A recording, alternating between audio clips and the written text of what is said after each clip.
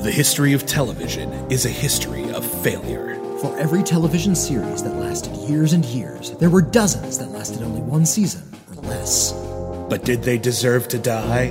Or were they canceled too soon?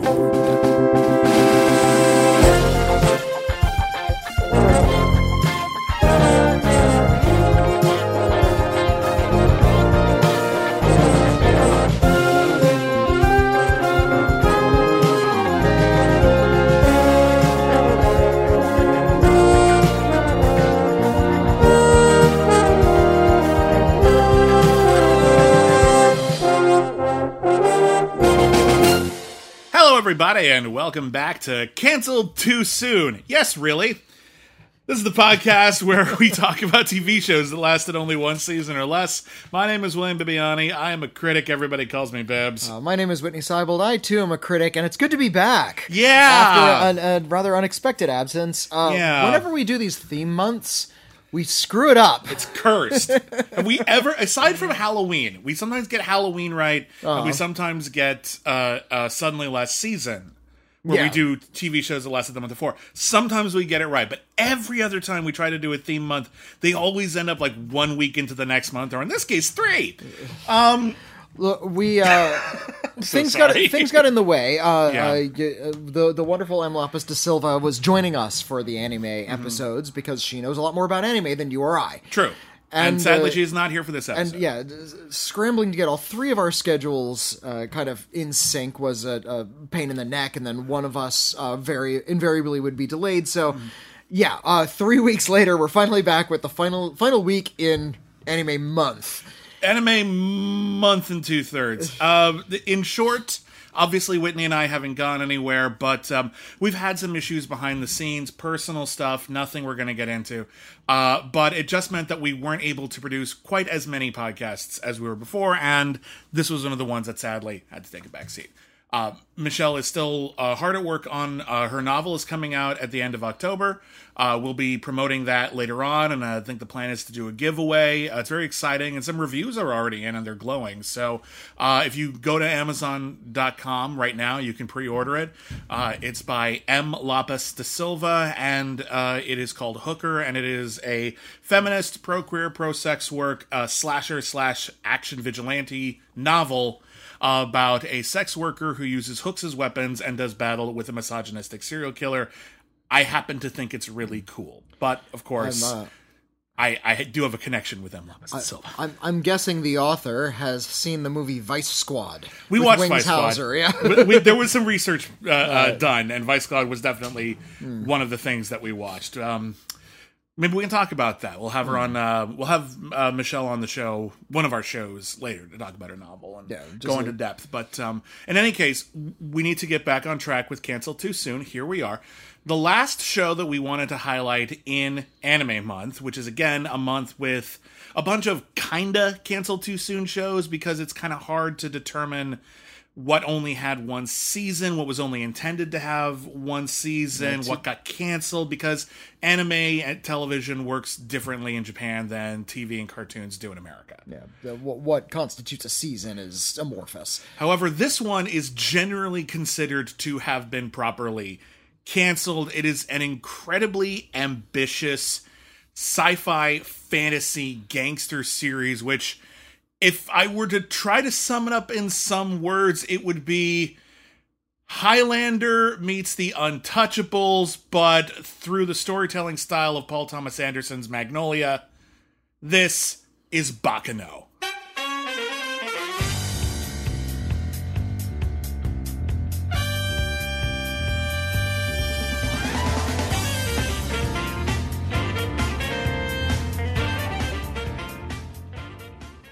Baccano is an Italian word that means like mayhem or a big ruckus. Yeah.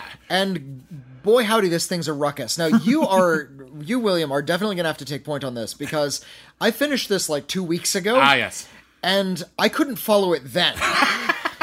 And now it's been 2 weeks and I've forgotten details. Okay. So, broadly speaking. Yeah. First of all, it's told all jumbled up out of chronological order. Yes. This series takes place over the course of 3 years. I think it's 29, 30, and 31. Around there, yeah. Sometimes a little bit further, sometimes a little bit further back. It's There's one episode that takes place in like the 1800s. 1780s or something.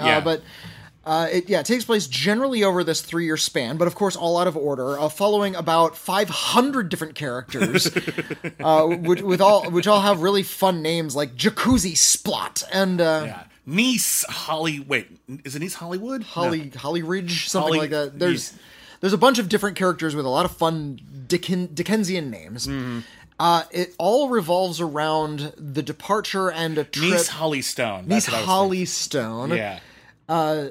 It all revolves around the departure of a train called the Pussyfoot. The Flying Pussyfoot. The Flying Pussyfoot. And the Flying Pussyfoot is, this big Orient Express type train where all of the action is going to take place.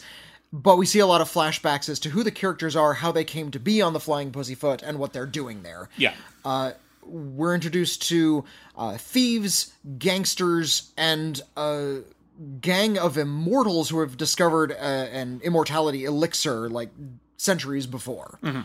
And they can't be killed, so a lot of violence happens to these characters. Yes. So there's a few characters who are like sort of broad and funny. There's a pair of thieves that reminded me a lot of Team Rocket from Pokemon. If Team Rocket from Pokemon were the charming heroes, that is Isaac Dean and Miria Harvend.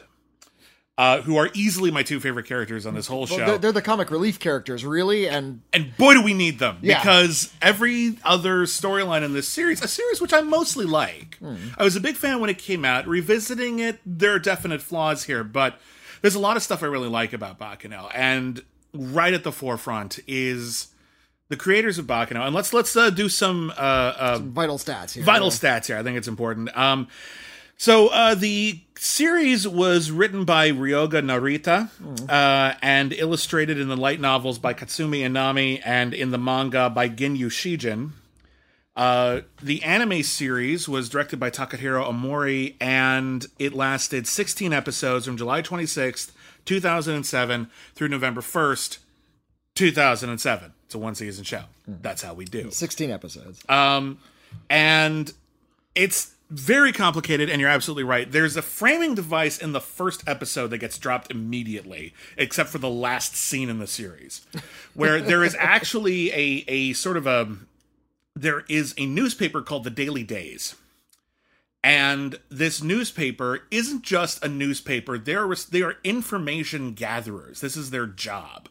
They aren't just putting out the news, they are accumulating every piece of information that one could possibly accumulate about everything. And as a result, a lot of the characters in the story end up going to this newspaper when they don't know what to do next in the plot. And they will exchange information for information that they don't have yet, sometimes which will be about new criminal dealings, and of course no one wants to do that. And I really like that subplot. You could do a whole series based around that. They did not. It's one of like 12 series that are fighting for attention in this.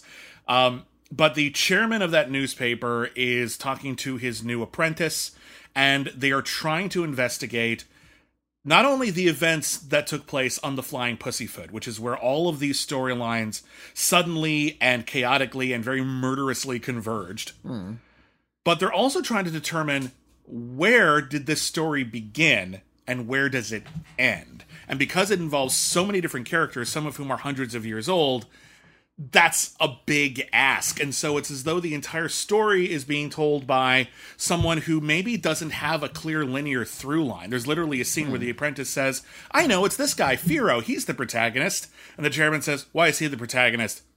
He looks like one? But the idea is they don't actually know where the story begins and where it ends, and so they're just sort of pulling information from wherever they can. And that's kind of compelling, but one can also imagine it being like really frustrating to follow this series if it was on a weekly basis. It's sort of like the anime rendition of Proust. Have you ever read any volumes I'm familiar of Proust? with Proust. I've never actually sat down and read a whole Proust. Yeah, Proust, à la recherche du temps perdu, In Search of Lost Time, mistranslated as Remembrance of Things Past, deals very much with memory, especially the first one, Swan's Way. And a lot of it is sort of these half-remembered little snippets told a little bit out of order from his young childhood, and Here's one snippet where he went on a walk and just had these very vivid memories of the walk. And here's one where he needed a hug from his mom before he went to sleep. And there's this whole drama about how he really, really needs a hug from his mom. And, but it doesn't, it's not told in a chronological sort of way. It's told in that dream logic sort of way. That's, Proust's brilliance. And as such, he's creating these really solid, recognizable emotional states rather than telling a straightforward story.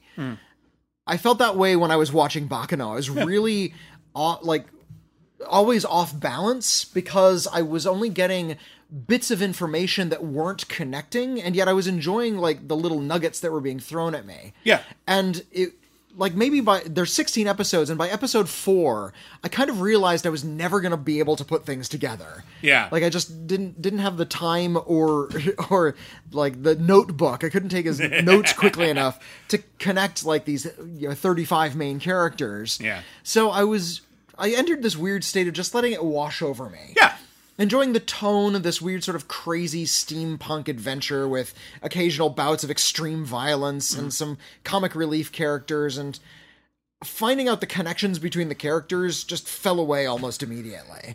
So I couldn't tell you who the characters were in relation to one another. I'm just enjoying this weird vomit of storytelling. And I think that's kind of how the series is meant to be sort of appreciated, as this sort of rich tapestry, but all the threads got intermingled and you don't know what's going where all the time. And if you watch the whole thing, especially if you binge it, you will get the gist of it. And if you watch it a second time, which I did for this, I was able to follow it more clearly. Yeah. But it's still a big jumble.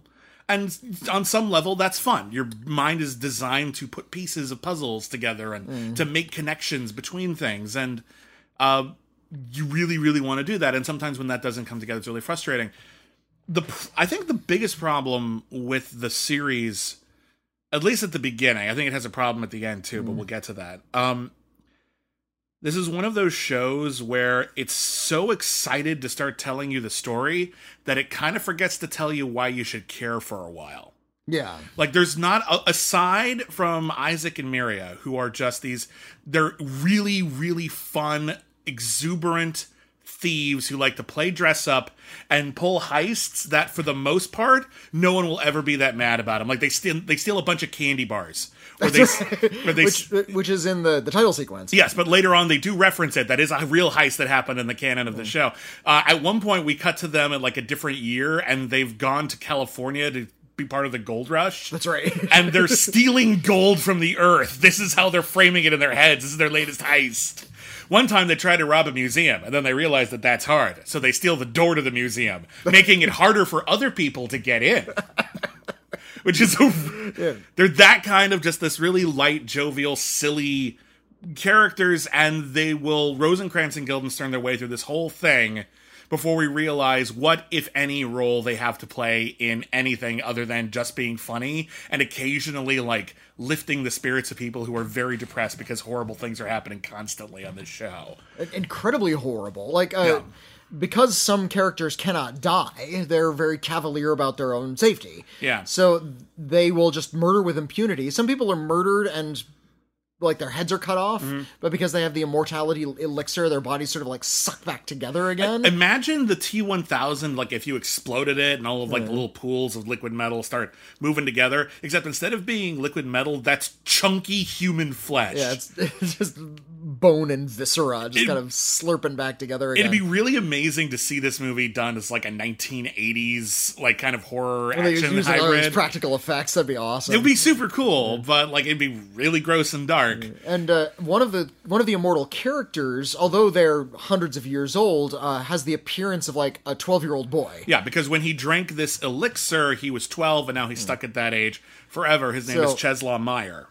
And Czeslaw Meyer has some really, really horrible things done to him. It almost feels like HBO, where you watch when you watch an HBO show and they're throwing in fucks and dicks everywhere just because they know they can get away with it. It's they're not really necessary. It's actually kind of lurid and dumb the way they do it a lot of the time. Often, yes. Agreed.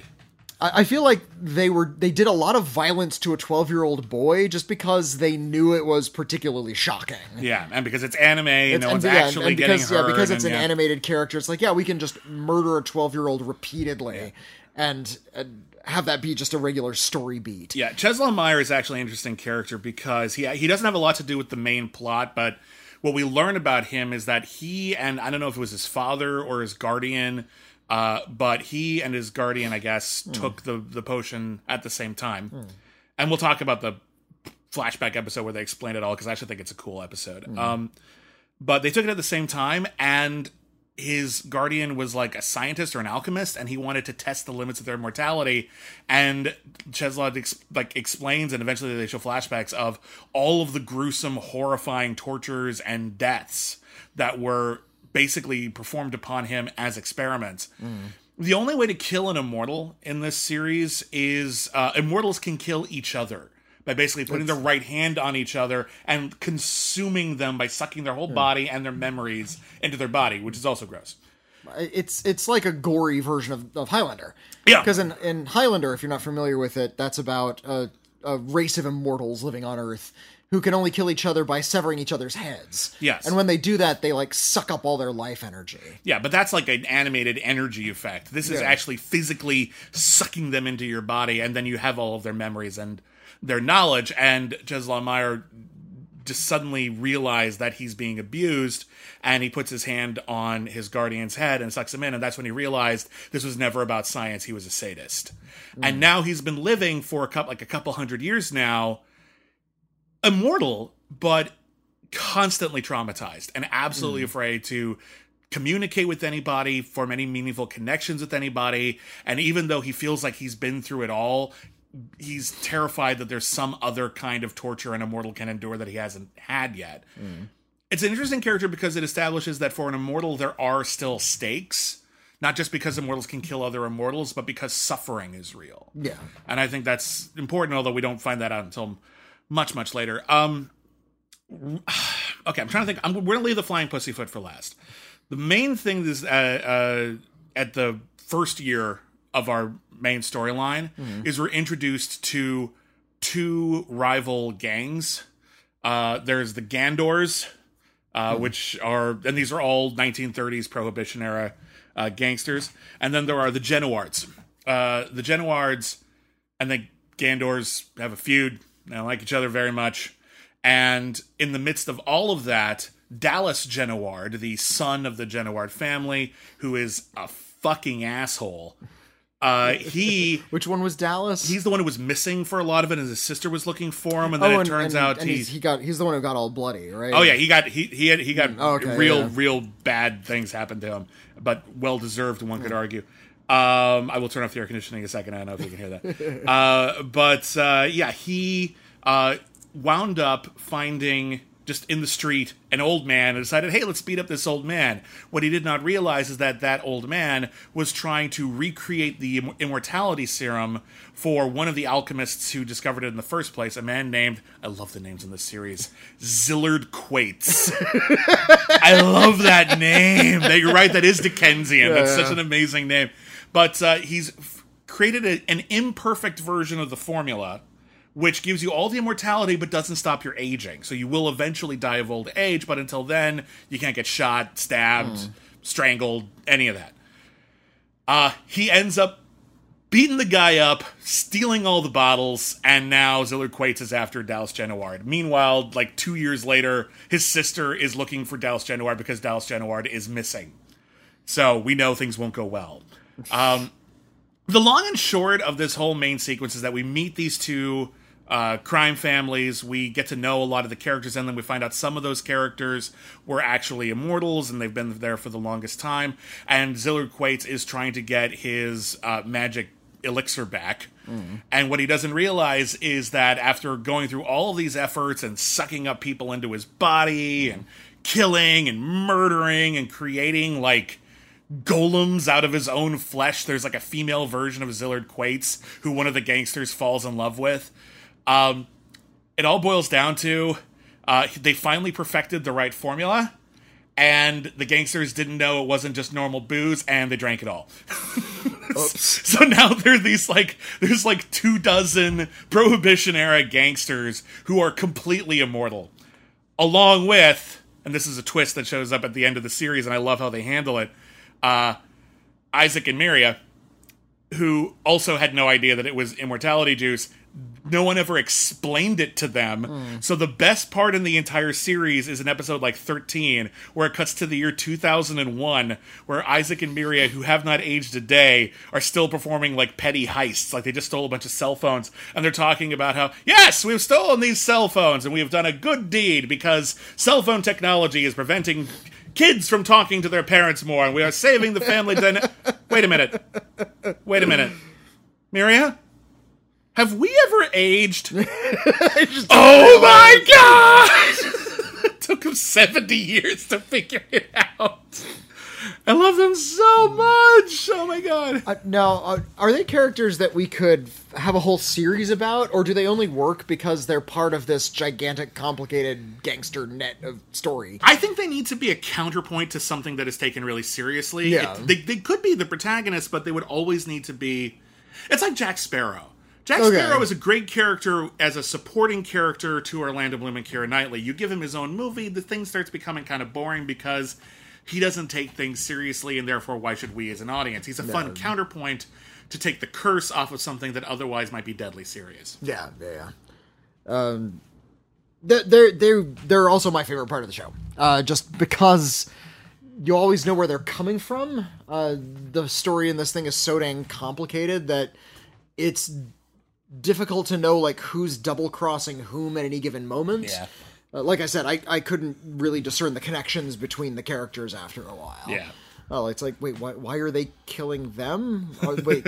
Oh, Well, someone's gotta kill there are them. there's two gangster tribes. Okay, and there's the thieves and wait, who's that kid? Okay, Did the credits help? Because the credits always credits begin by listed, showing yeah. you all the characters, all the I was, prominent characters in the series. I was careful to watch it every episode. I didn't fast forward through the opening credits because they listed all of the major players. It gave me their names, but it still didn't like illustrate who they were or what their relationships were. Ironically, after having seen the series and I watched the opening credits again, I realized just how much those opening credits are actually pretty well crafted to reveal things about the characters that you just don't know they're being revealed yet. Okay. Like, there's a character who isn't listed in the credits who is actually, like, a serial killer who we meet later on the train. Okay, yeah. And you realize, like, after you're finally introduced to this character and understand their significance, that they were in the credits the entire time, but in a very small, like, one shot that felt like it was really incidental. And then you realize, oh, no, they were actually played completely fair the entire time. That's kind of cool.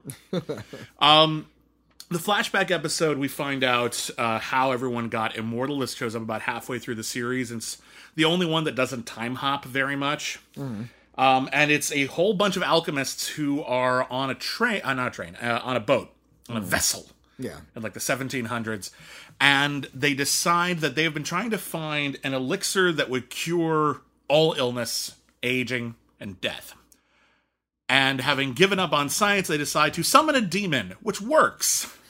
And the demon shows up, and he's just... And I love the line the demon says, actually, where they're enchanting, they're like doing an incantation and talking like, oh, demon, we summon thee. And the demon's just like, I got it. All the incantations are just... They're just a list of complaints, basically. Like, once you ask me to come in, I can hear you. I just want the incantation to stop, please. And so he gives them... It's actually like a cool, almost a horror episode because they get the horror elixir, but there are rules, and the rules tear most of them apart. Yeah. He says, okay, here's the immortality elixir. I'm only giving the actual a formula for the elixir to one of you. Now, everyone else, you get to be immortal, and if he wants to tell you, he can. But if he doesn't, you're not going to know, and he can't make more immortals. Sorry about that. The other rules are you can eat each other. That's right. Oh, God. You can also pass your memories and knowledge to one another if you really want to.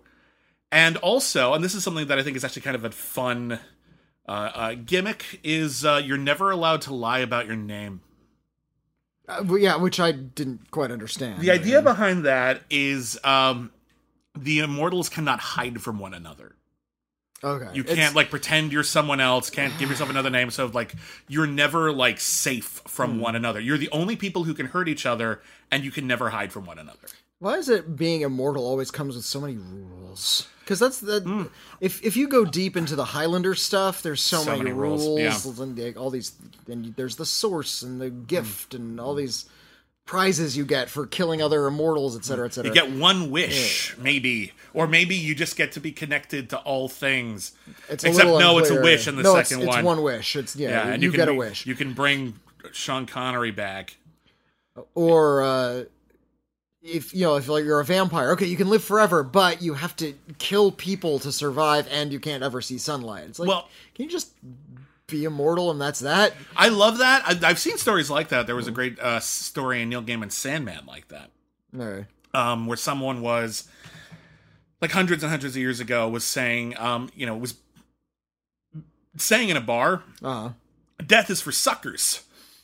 Who would die? That's a terrible deal. Why did we agree to this? I'm just not gonna die. And Sandman, Dream, and death, the personification of death, happened to be there, and they were just like, okay, we can take you up on that. And so every 100 years, they would like meet up with this guy, and every 100 years, he's just like, 100 years, he's like, this is great. I'm as happy as I've ever been. I've got a big family. I've made a lot of money. 100 years go by. Everything is horrible. Everyone I ever knew is dead. I'm completely destitute and leading trash out of trash cans. Everything is miserable. 100 years later, I'm fine. And I always like that story because I feel much like you're saying here, a lot of our stories about immortality come with these very particular caveats, specifically because we as human beings are mortal. And I feel like if we make immortality sound too good, we'll start to resent the idea of our own actual mortality. So we always tend to turn them into some kind of cautionary tale. Yeah, you can be immortal, but oh no, everyone you love is going to die. To which I would say, aren't they going to do that anyway? Yes. Wouldn't I live long enough that the mourning process would eventually, allow me to move on and have a life like I would if they had died at any other time of my life? Well, technically, yes. Okay, then what's the deal? I don't know. Immortality always sounded pretty good to me. It's just, you're right. It's all of these bullshit rules, like you can never go out in the sunlight and you have to drink human blood or whatever. They are kind of arbitrary. It's never just wish fulfillment. And here, it's a plot, it's a story. We want these people to be intimidated and threatened and stuff, so. Well, the cautionary tale here is if you achieve immortality, apart from the fighting thieves, if you achieve immortality, it will essentially just drain you of your morals. For the most part, if you don't care about your life anymore, life has no value, and you can just sort of murder with impunity, and you don't ever fear retribution. Nobody can get you. Yeah. So even if they catch you, they kill you, and that's it. You're just back again. And yet, ironically, in the last 3 episodes of the series, we run into a character who, in this big flashback episode that we were talking about, where all the immortals started turning on each other and eating each other, and only some of them got off the boat, and half of the formula ended up with Zillard Quates after he ate somebody, and half of them ended up with an alchemist named Misa, who is in the 30s working as... basically, he's the Robert Duvall and the Godfather to this Italian crime family. But there's one character who's just super cool.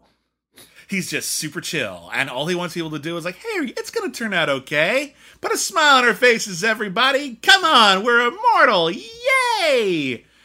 And we find out later on that character turned out fine.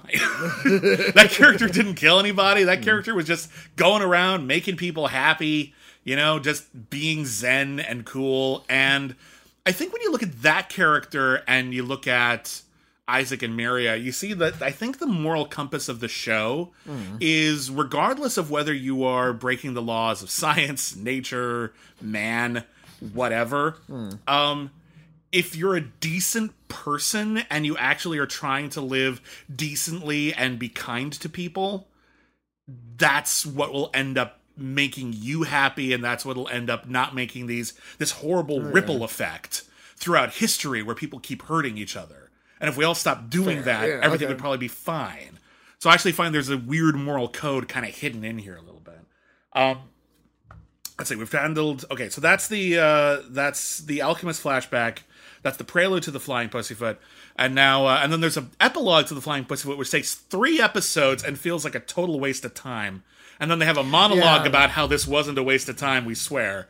And there's where they're evoking Lawrence Stern. You ever see Cock and Bull Story, the movie, or read Tristram Shandy? No, you've spoken about it. I've talked about it before. It's a book from the 18th century by an author named Lawrence Stern, and the joke of the book, it's like this weird postmodern thing before modern, like pre-postmodern, and the whole joke of the book is that it's supposed to be a biography. A character is telling his own story, but he gets so distracted with all of these asides and talking about other people that he doesn't get to his birth until the end of the book. Right. Like the whole thing is just this big aside, and at the very end there's a conversation. Somebody says, "What was this book about?" And somebody says, "A cock and a bull," and that's where we get the term "a cock and bull story." Right. Yeah, that's what I was thinking with this last bit. It's like, what was going on here? Well, nothing. It was all just this big mess. Well, I mean, I wouldn't say nothing, but the idea is, so the series, and apparently this is what happened. They planned for like a 13 episode first season / series. Yeah. And then they had the means to continue on for like another 3 episodes, so they did. And the manga or the light novels kept going, so there was more material to get to, but it feels like everything wraps up really tidily at the end of episode 13. Yeah. But we still keep going, and there's a couple of epilogues, and then those epilogues don't even really wrap up entirely. And then the series ends. The Flying Pussyfoot is its own whole thing. We'll talk about that last. The series ends with the chairman and his apprentice at the end coming back in from the first episode, talking about, like, what have we learned today? And she's complaining that there's no ending to this story, and the chairman is trying to explain that stories have no endings.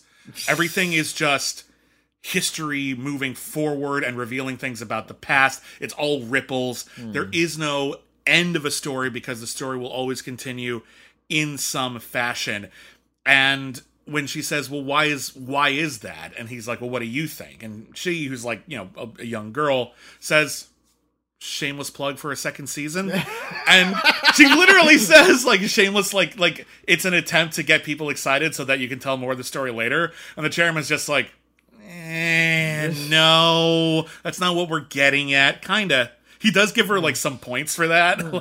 But no, what we're getting at is, if there's no end to these characters, then you can imagine what happened to them afterwards. And that's kind of a sweet idea. I wish we didn't need 3 filler episodes to get to it. The Flying Pussyfoot could have been its own thing. Just its own movie, its own story. Well, any one of these characters could have carried a series. Pretty much, yeah. And sure, set them all in the Baccano universe. Yeah. Just have them all interact and have cameos from other characters. The way it is, it's too much. It's a lot. It's just too much. It's a lot. If I were, like, adapting this for America, I would cut it way the fuck back. Yeah, if we don't need at least a third of these people. I can appreciate that they are going for this huge narrative ambition. And this is something that's, like, young fantasy writers fall into, because I've talked to a lot of young fantasy writers, and they all make sort of similar mistakes in that they become too cluttered with mythology and characters and don't really focus on the story or the theme or the tone. They want to put everything in it's about, at once. They're so proud of themselves for coming up with all the cool stuff that they don't want to hold anything back. And I get it. A friend of mine, he was putting together this epic comic series that he called The House of Constantine. This is off topic, and this is something that never got published. And he spent years working on this thing, coming up with the characters and coming up with really elaborate backstories. He made trading cards and blueprints of the houses where they lived, and the wars and the various outcomes of all these wars. You know what he never made was the fucking comic. Yeah, he never actually made the thing. Well, the makers of Baccano did make Baccano, so that's true. They finally made it, but you can tell that they spent like 2 years making the animated series or making the manga, but maybe a decade coming up with all of the backstory. So it might have been clear to them. This is something, though, that we see this in other art forms and we don't complain as much. Like, doesn't War and Peace have hundreds of characters, like, literally? Yeah. Like, that's but it's literature. It's dense, and we're supposed to really just immerse ourselves in it. And why is literature allowed to do that, but not TV?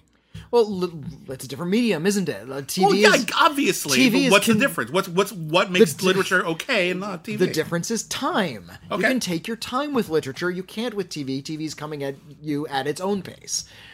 Okay. I didn't say there wasn't an answer. Okay. I wanted to. Right. I wanted to talk about the answer because, Okay. generally speaking, I agree. I think there are some TV shows. If this had been like all of those dense things in an 800-page novel, that would have been great.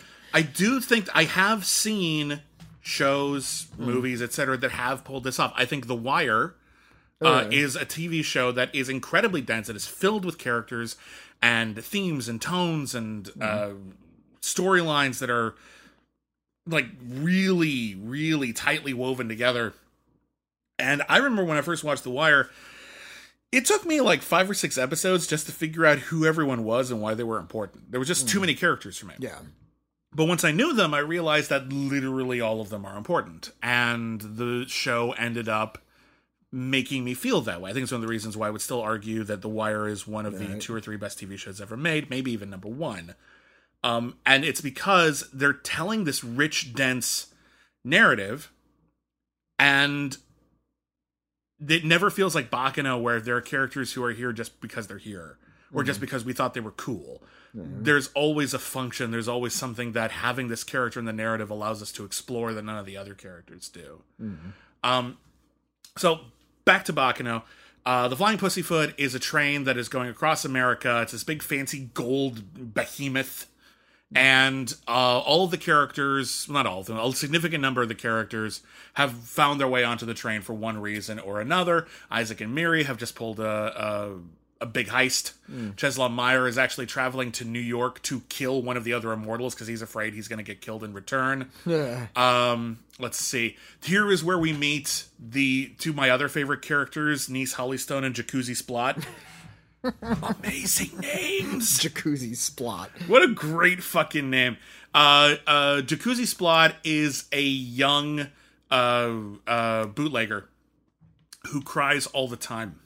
Yeah, he's really a nervous character. He's a very nervous character, and he cries because he really, really cares about everything. But also, if you fuck with him, he will shoot you. And we don't see that for a long time. We're just many episodes of Jacuzzi Splot and Niece, who is an explosives enthusiast, who is covered in scars and has an eye patch.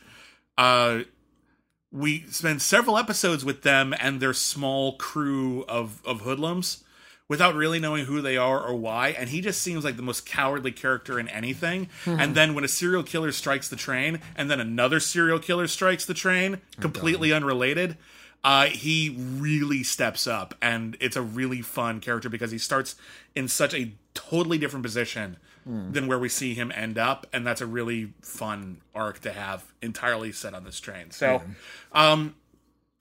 all these characters have converged. There is a serial killer hitman named Lad Russo. Lad Russo is just a cackling Batman villain of a guy who has assembled his own crew of other serial killers and his own You're reminding me of like all these details that have just sort of vanished from my head. Okay. And they all wear bright white suits so that they can see the blood when it splatters on them, which will of course happen throughout the series. He also has his own gangster's mall named Lua.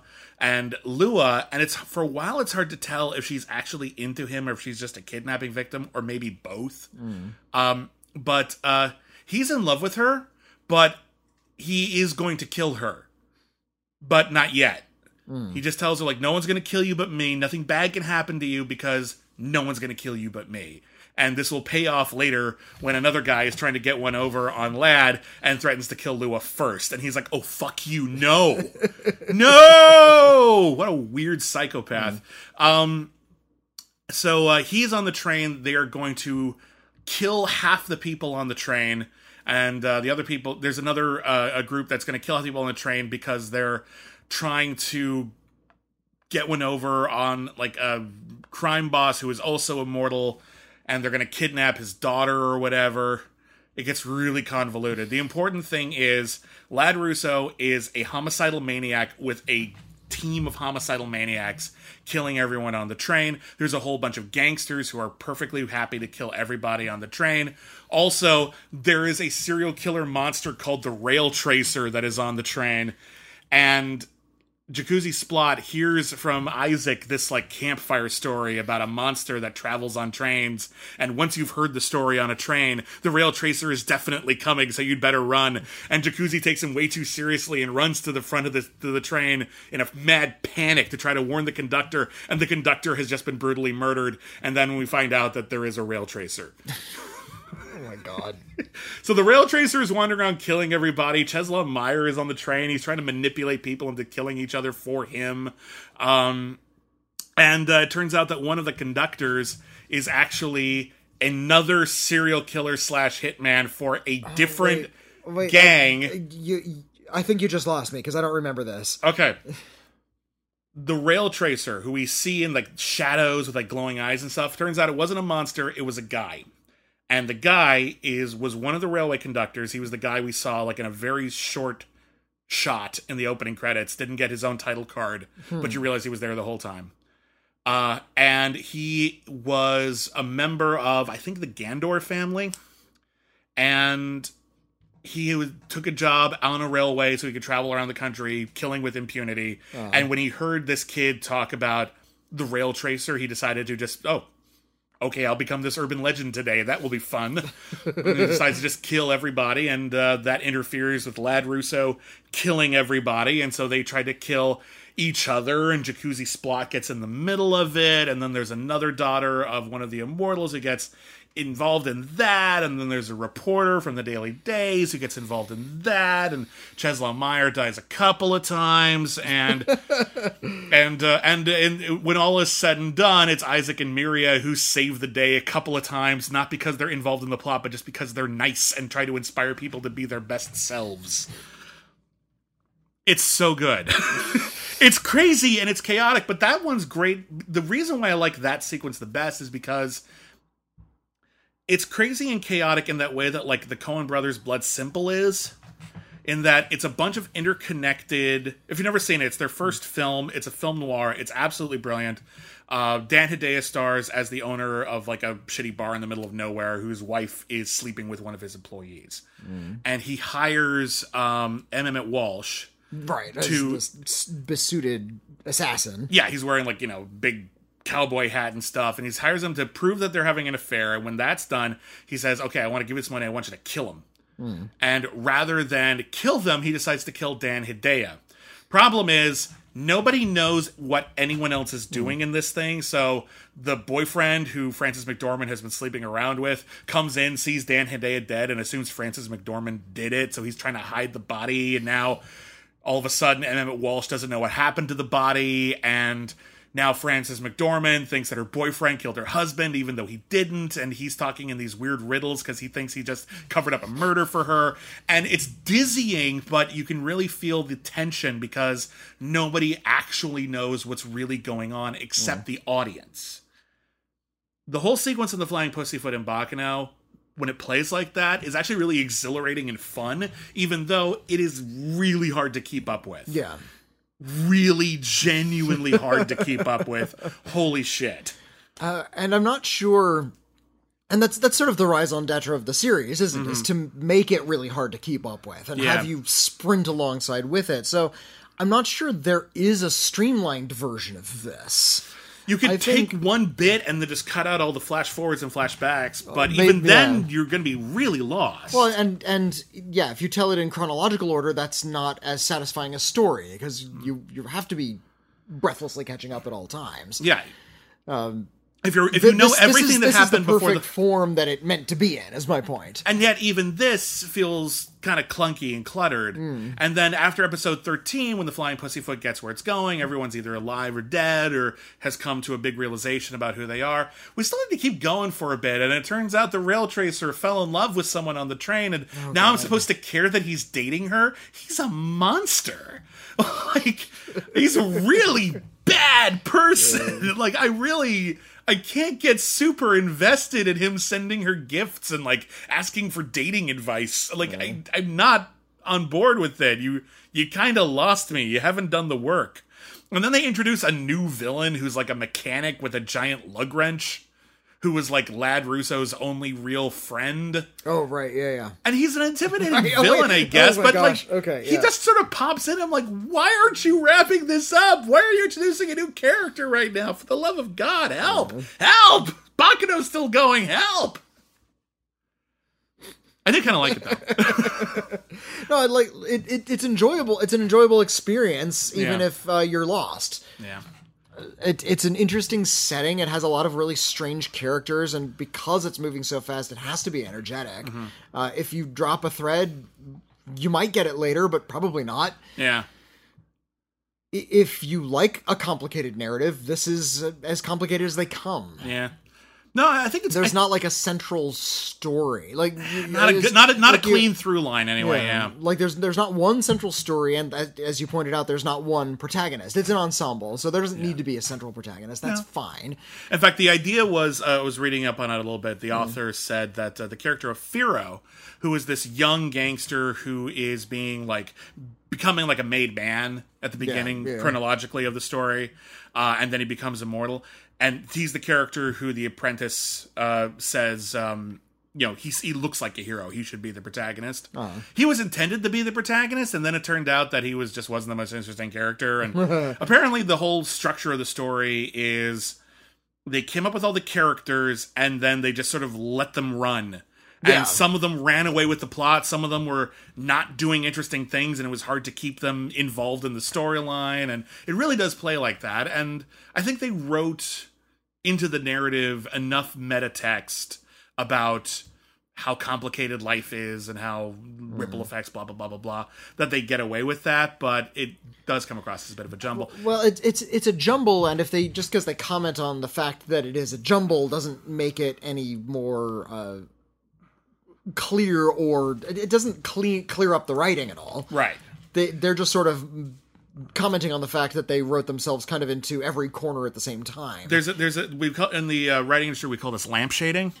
It's where you hang a lampshade on it. It's like you know it's a mistake, so you just call attention to that mistake. Yeah, like we know, but we're just doing it so kind of some. My favorite version of that, because it's like totally just throwing up your hands, I give up, is Bram Stoker's Dracula. Where about halfway through the movie, which is an awful movie. I like this movie so much. A lot of people like it, and I can see why, but it is awful. I like it for the reasons you think it's awful. All right. Okay. We can talk about that another time. But there's a scene like halfway through the movie, and Gary Oldman's a great Dracula. Can we agree on that? Sure. Okay. I can't tell because everybody's overacting in that movie. That's the point. Anyway. It's Grand Guignol. Enjoy. Grand Stupid. Well, Le Grand Stupide. Fair enough. That can be fun too. But halfway through the film, and they really didn't have to do this. It feels like there was like a continuity error, and they just ran with it. Dracula's out in the middle of the day. It feels like they shot the scene and were like, whoops. And now we have to find a way to make it work because it's important, because it's the first time he meets Winona Ryder. And so what they do is they give a voiceover to Anthony Hopkins. And he says who's something. Van Helsing. Who's Van Helsing in it. And he's really funny as Van Helsing. I like funny Van Helsing more than I like serious Van Helsing. But he says, not everyone knows this, but vampires can go out during the day. They're just not as powerful as normal. And like, fuck you. Come on. I don't care if that's in the book. We're past that now. Just film it at night. Just film it at night. There's no reason for this scene to take place during the day. Dracula, it's arbitrary. Dracula could walk around in the daylight. I know he book, could, yeah. but it's weird when you just sort of. They have to hang a lampshade on it. They have to explain it, because everyone in the audience knows that vampires, the most common vampire myth now, is they can't go out during the day. So even though in Dracula they could, they have to hang a lampshade on it. Okay. They have to point out that, because otherwise people are going to be like, why is Dracula out during the day? They have to explain it. Yeah. And so they explain it, and their explanation is, vampires can do that. Not everyone knows that. Fuck, no, we need more than that. That doesn't get the job done. So sometimes when you hang a lampshade on something, you are taking the curse off of it and just like saying, ha, we know, but seriously, we're going to do this plot line. And sometimes you're just pointing out that the lamp doesn't work. Yeah. It's just like, why did you put like this really gaudy, terrible looking lampshade on this lamp. Well, the lamp didn't work very well, so I thought I'd just make it look bad too. Oh. Not sure what your methodology was. Not sure if that was a smart play or not, but okay. I'm reminded of Once Upon a Deadpool.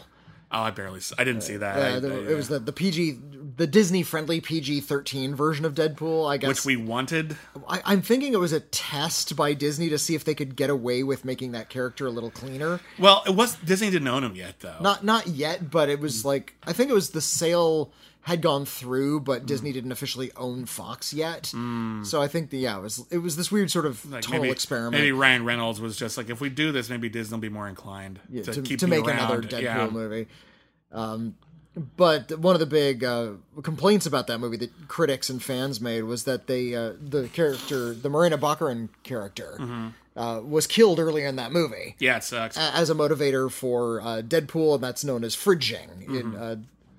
It's when a character, usually a female character, only exists to die, and it's very insulting. Only to die in order to give the male protagonist something to do. And, their life meant nothing. Their death was really important, and boy, is that degrading. And they point that out in Once Upon a Deadpool. Yeah. Like, there's some new segments where Fred Savage, playing himself, don't ask, explains, wait a minute, that's called fridging. You fridged Vanessa, that character. Yeah, great character from the first movie. And Deadpool says, what does that mean? And they have to explain what fridging means to the audience. And it's like, oh, well, yep, that's what we did. Well, that just because you think you explain it, that makes it better? Sure. And then they're putting a lampshade on another lampshade. And it's like, no, that didn't make the writing decision any better. Yeah. You think if you point out bad writing, that fixes it? Yeah, absolutely. No, that's not how that works. It's not. Baccano is a series that here's my thing about Baccano.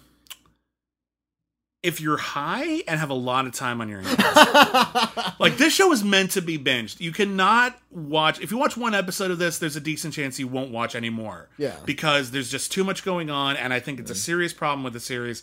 There isn't enough of an emotional connection to the characters at the beginning that develops later, and I think that is usually, if not always, a mistake in pilot episodes. You have to get us invested on a human level. And in Baccano, the first episode is mostly about how, isn't it interesting how all this stuff is happening? And I'm like, in the abstract, but why do I care, is what you're not really resolving. But if you stick around for a few episodes, that will come together. And then if you're watching them all in a big, weekend or something, you'll probably be able to follow the story along way better than any other way you're doing it. I did it in like maybe 5 or 6 sittings. So every time I sat down, it's like I have to get back into it. It was really difficult. I watched this series over the course of a weekend the first time while I was really high. There you go then. I watched it. I did not. That was a long time ago, and I do not support that. Maybe I should try it high. Maybe you should. Or gin is my drug of choice, though, or caffeine. But watch it again. It still plays pretty well. The last 3 episodes are fine, but you can totally stop at the end of episode 13 and you won't miss anything fascinating. Yeah. You just won't. There's a few things are wrapped up, but they didn't need to be. It's very tidy otherwise. But and that's that. Baccano is actually kind of hard to find right now, which is a damn shame. And I want to give a shout out to one of our listeners, Jason Cobley, who actually loaned us his copy of Baccano because it is massively out of print. It's very expensive right now. I've been wanting to do this one for a while, and we couldn't have done it without Jason Cobley. So thank you so much for donating your copy of Baccano, without which we wouldn't have this episode. So everyone take a moment to applaud Jason. Thank you so much. Thank you very much. Thank you for confusing me and leaving me completely lost. Someone's got to do it. You're like Tristram Shandy, and this is bullshit. What do you want? And that is it for Anime Month and 3/4. We will be back next time with an episode that will not take that long for us to get to, because we're actually doing a failed pilot. Over at our Patreon, patreon.com/critically acclaimed network, we have a variety of polls that allow you to dictate future episodes of many of our podcasts. And every month we do one episode of Canceled Too Soon as selected by our patrons. This month, all of the shows were failed. I think they were just pilots based on hit Hollywood movies. So like Darkman was on there and a couple others. And the one that won was a TV series that not everybody knows was a thing. There was a live-action sitcom pilot based on Kevin Smith's Clerks, This is not the animated series. which we've had a lot of requests for and we'll get to eventually. No. This is the live-action pilot that apparently nobody liked. The animated series has some fans. That's how it got a DVD release. The live-action pilot, no such thing. We had to do some digging, but we did find it, and we will be reviewing that on the next episode of Cancel Too Soon, which is, not for nothing, our 199th episode of Cancel Too Soon. That's right, it sure is. We're coming down on episode 200, and what are we going to do for episode 200? Something special, perhaps? Yeah, we like to save like a lot of our more requested shows for the big anniversaries, your 100s, your 150s, even your 175s. And we decided that for our 200, should we announce it now? No, next week. Next week we're going to announce what we're doing for our going to 200th. do one of the most requested shows that people bring up all the time when we say we're doing this project. One of the shows that when we first announced we were doing this project, everyone's like, you're doing this show, right? And we were like, not yet. And we're saving it. Well, you know what? We've saved it long enough. So 200 episodes is plenty of time. We're finally going to do it. And there's still plenty of other big shows that we have specifically saved for these anniversaries. So for 225 and 250, we're still going to have some big name shows that people are well familiar with, and they make all of those popular lists of the most canceled too soon shows of all time. We like those shows too. We want to talk about those shows, but we want to do all the weird stuff in the middle too that nobody ever talks about, and that's why Clerks, the live action sitcom. So that's up next week. Thank you everybody for listening. We forgot to actually ask, was Bakano canceled too soon? Oh, they're right. I'm sorry. I thought we kind of wrapped. It's been so long. Yeah, we kind of wrapped up before we actually got to that part. I'm so sorry. I apologize to everybody. Whitney, was Bakano canceled too soon? It's a tough one. Because I'm not sure if we got more, if it would just be more chaos, or if it would be the same characters and I'd spend more time with them and I'd get to know them better over the course of more episodes. Bear in mind there were quite a lot of manga books that were not adapted, that are indeed part of the original plan, that are not part of the series. If it was just the characters we got, like just those 50 or however many there were. Yeah, I mean, I'm sure they added a few new ones, but it's my understanding that they continue. Okay, yeah. If it was just like those core characters, then yes, it was canceled too soon. Okay. If they were continuing with that same breakneck pace, I think I got enough.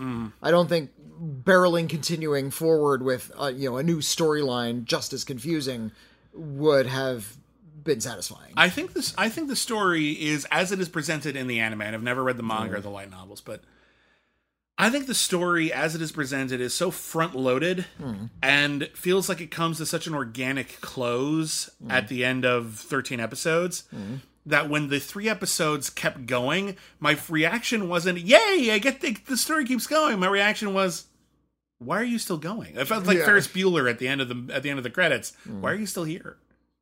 Go home. Go home. you made a very fun anime series. I don't need the evil garage mechanic storyline and the serial killer dating subplot to keep going and then not resolve. Like, I'm good. So personally, I think this. I don't think this one was canceled too soon. I think honestly, it might have been canceled a little too late. I think 13 episodes would have just made it really kind of perfect. As what it was. But I do like it a lot. I do think it's worth tracking down if you can find it. Again, the DVD release, there was an official DVD release in America. It's like $150-$200, like if you find it like the normal way. So if you can find this, and it's on the secondhand market. So yeah. Now when I originally saw this, it was on Netflix. So maybe at some point it'll be on another streaming service. And if you see it there, I do recommend checking it out. But I don't think you're going to be. Personally, I don't think you're going to be clamoring for more. If you are clamoring for more, there is manga you can find. I think if you've been listening to our description of it, then you probably already know if this is the kind of thing you'd like. Yeah. This is not something that's like, oh, that sounds vaguely interesting. No, I think you know if you're going to be into it. It's a very particular thing. It'll cater to a very specific taste, and I think you know if you have that taste. But I think if you have that taste, I think you're going to dig it. This often ends up on lists of like the best anime series that people didn't watch. Okay. It's my understanding that in Japan, when it premiered on like a pay-per-view service. So just the audience was real minimal to begin with, and it just had an uphill battle from the start. And that's a shame. not every show can be successful, even the good ones, but it does suck when they have so many strikes against them from the beginning that it's nearly impossible. But I'm glad we were able to rewatch it. I'm glad you dug it, and I hope other people get to see it at some point. So thank you everybody for listening to Cancel Too Soon. Now we can end the show. Next week is Clerks. Next week is Clerks. Blah, blah, blah, blah. Week after that, big deal. Big show of bigness that we're going to get to. And then after that, in October, we're going to be doing yet another horror theme month. We're going to be talking about what shows we're going to do very shortly after we end recording this podcast. So it's going to be exciting. Bada bing, bada boom. Okay, so you can contact us. You can write us a letter. letters@criticallyacclaimed.net.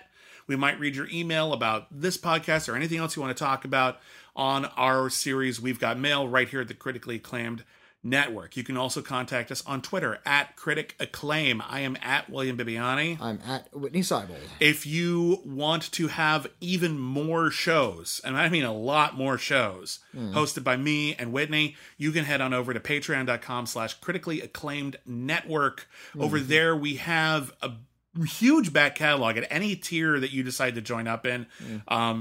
We have let's see, we've got a new show where we're reviewing every single episode of Batman, the live action series from the 60s. We just did our second episode of that. We've got All Our Yesterdays, our Star Trek podcast, reviewing every single episode of Star Trek. We're just wrapping up season 2. We just finished season 2. Although I don't think the episode is out yet, but it will be in the next. Oh, okay. We recorded it. We'll put it out in a day or two. Also we have Only the Best. We're reviewing every single film ever nominated for Best Picture. Not on Disney Plus. We reviewed TV shows, movies, miniseries that should be on Disney Plus, but for some reason are not, and we can't figure out why. We do commentary tracks and polls to decide upcoming episodes of everything that are exclusive to Patreon, and a whole lot more. What was our latest commentary track, William? Our latest commentary track was Star Wars The Last Jedi, which was a really great conversation, actually. I really liked how that one turned out.